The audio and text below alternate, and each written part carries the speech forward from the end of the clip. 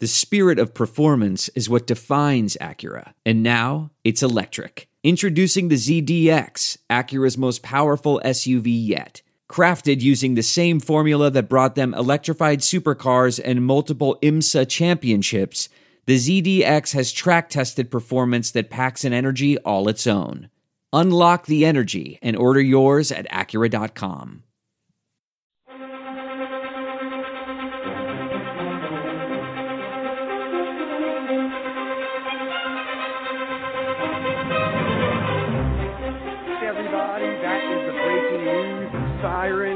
Andrew, the Saints panicked when future Hall of Famer Emmanuel Butler got injured yesterday, and they caved, and they gave Michael Thomas his extension.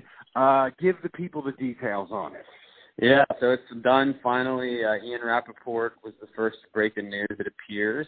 Diana Rossini wasn't, so I lost that bet. Yeah, you did. And then, it looked like Adam Schefter was right on the heels of that. About 10 seconds later, he tweeted basically the same thing. But 5 years, $100 million, $20 million a year. He's the first non-QB offensive player in NFL history to have a $100 million contract. He's the highest paid receiver in NFL history, at least for now, until Julio gets his deal. And $61 million guaranteed. He basically got the deal that Drew Brees got after 2011. Like, basically, that's what the Saints gave Drew Brees for his first extension. For his first extension with the Saints, it was like 5 years, $100 million, with like $65 million guaranteed, I think. And look, the Saints, you have to pay Michael Thomas. And you made a good point when we were talking before we started recording. Explain to people. Because I think they forget about the Brandon Cooks trade and how that sort of led to this moment where they were able to get and keep Michael Thomas. Yeah, I think Brandon Cooks was at a stage of his career where he was producing, and he was a 1,000-yard receiver, really since a rookie. And so he's a good, productive player for the Saints. But Michael Thomas was emerging, and I think, kudos to the Saints. They had the foresight at that point. They really felt like Thomas was the better player, and I think unquestionably he is. And he was the guy that they were going to want to move forward with. And so they went ahead and they traded Brandon Cooks for a first-round pick, and that pick ended up being Ryan Ramczyk. And so I really think the decision to not pay Cooks, I think if they pay Cooks, they either have to trade him on a massive deal and they don't get a first-round pick, or they unload him and they cut him and take a huge cap hit or whatever. But they made the decision not to commit to him, knowing that Michael Thomas was in the building. And it affords them the luxury now to pay Michael Thomas while having Ryan Ramczyk on a rookie deal on this roster. So I just think the genesis of this moment really was the Brandon Cooks trade. And that was maybe step one in committing to Michael Thomas, and obviously now this is step two. But listen, it's like you said, you're never psyched when you have a guy that carries this high a percentage of your cap, but the alternative is that you don't have elite players.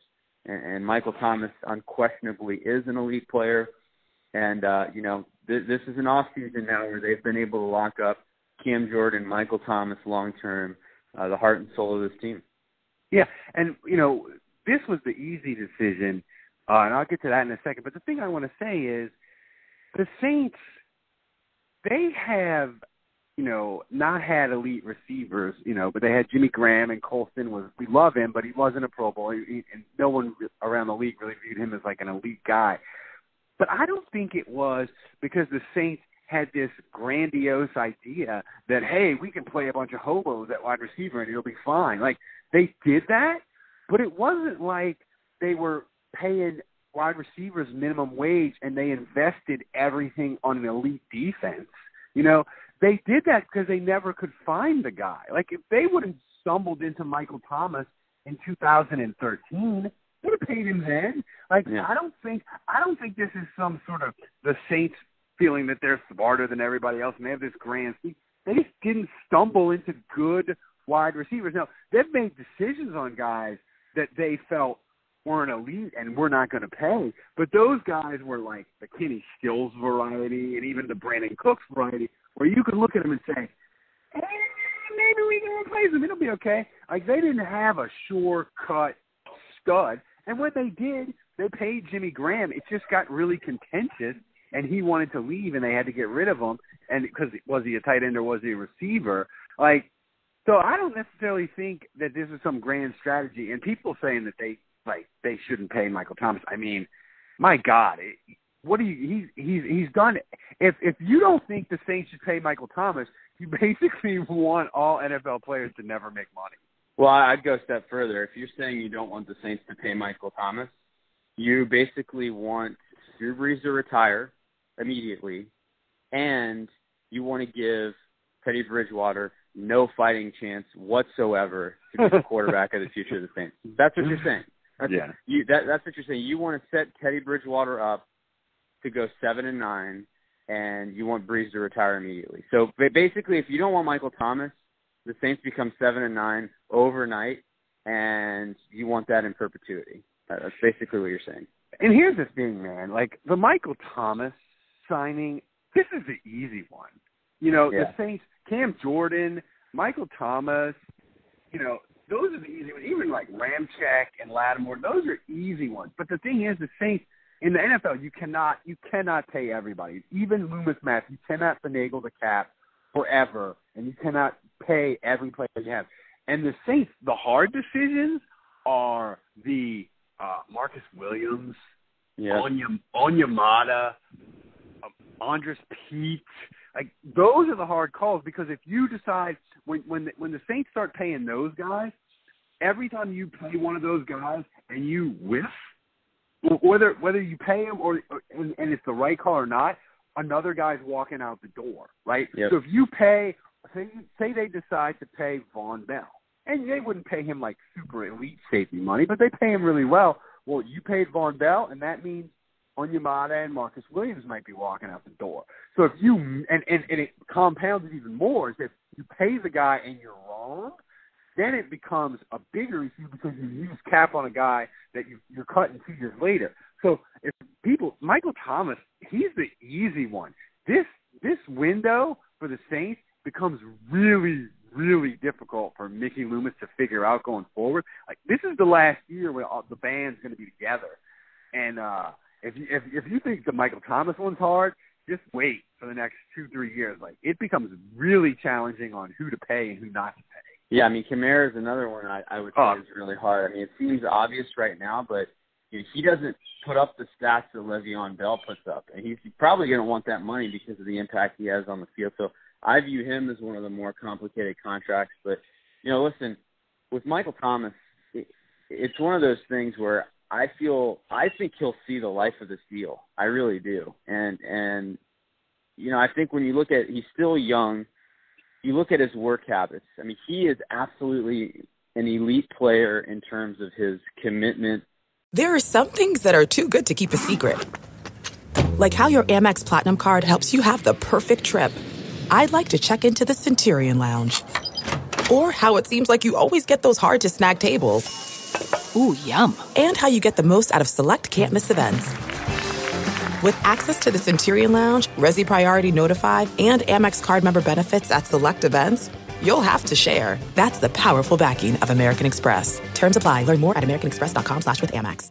I want to tell you a story. It's a story about a scandal, broken relationships, gossip, rumors, money, corporate rivalry, and a broom. A performance-enhancing broom. My name is John Cullen.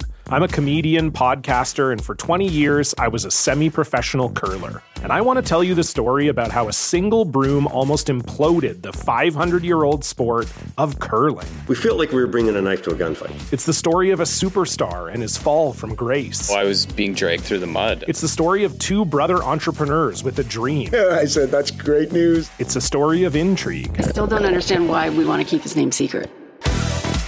The full story has never been told, so I'm going to tell it. Broomgate, how a broom almost killed curling.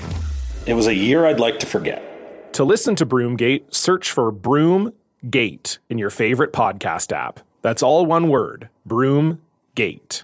to his trade. First guy in, last guy out type of guy. He's always working on his game. He's doing weird stuff, and that's the difference, in my opinion, between the guys that are good and the guys that are elite. It's the guys that are elite are always looking for ways to make themselves better.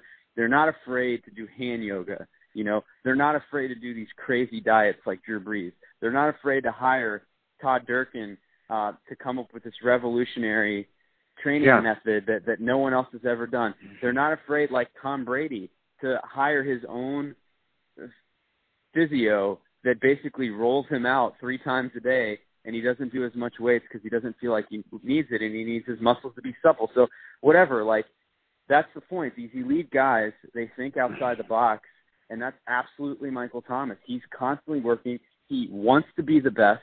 He wants all the catches, and he has that yearning and that hunger to win, to be the best.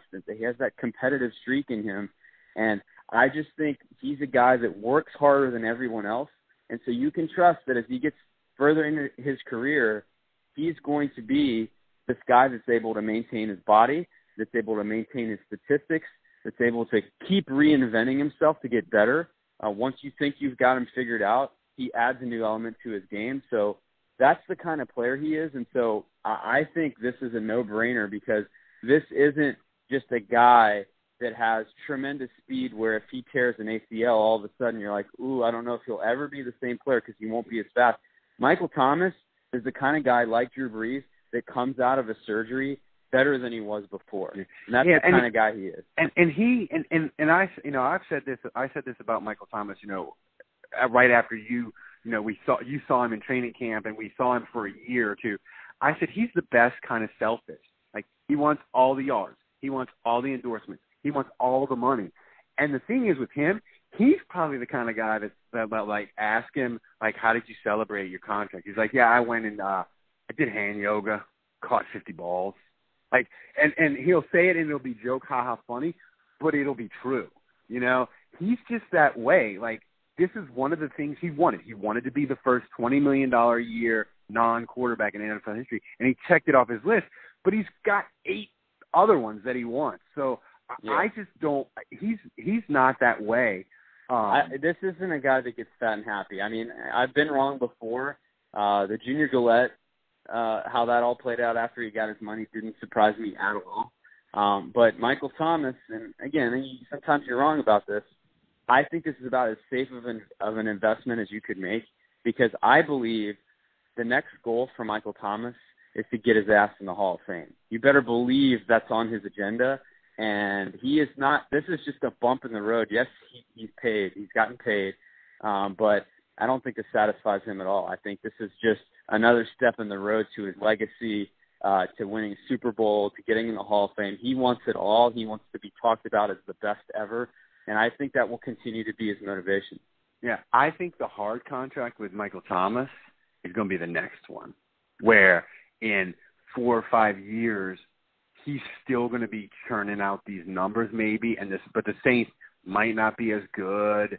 And do you give the 29, 30-year-old another $100 million deal? And I think. Listen. I would love to get to that point, because that would be a great problem to have. But hey guys, I just have to say real quick as a sales pitch, this is what you get. This news just hit, and we do this daily, and I think we're going to make this one free so that everyone can listen, since it's big, important news. But we do this every day. After every practice, we hit on all the highlights.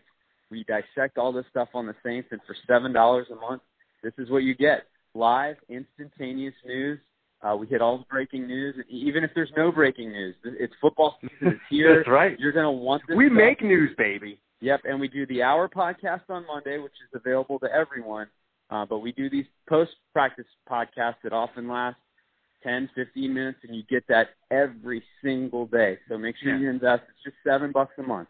And you get a koozie, a magnet, and tomorrow, everybody that's at $3.28 or above level, they get a screensaver and a wallpaper of the 2019 Saints schedule, Season of Vengeance. It's amazing. And look, I mean, it's $7 fucking dollars, man. You're going to spend that at Starbucks one day or lunch. Just pack a lunch one day, a month, and you're good.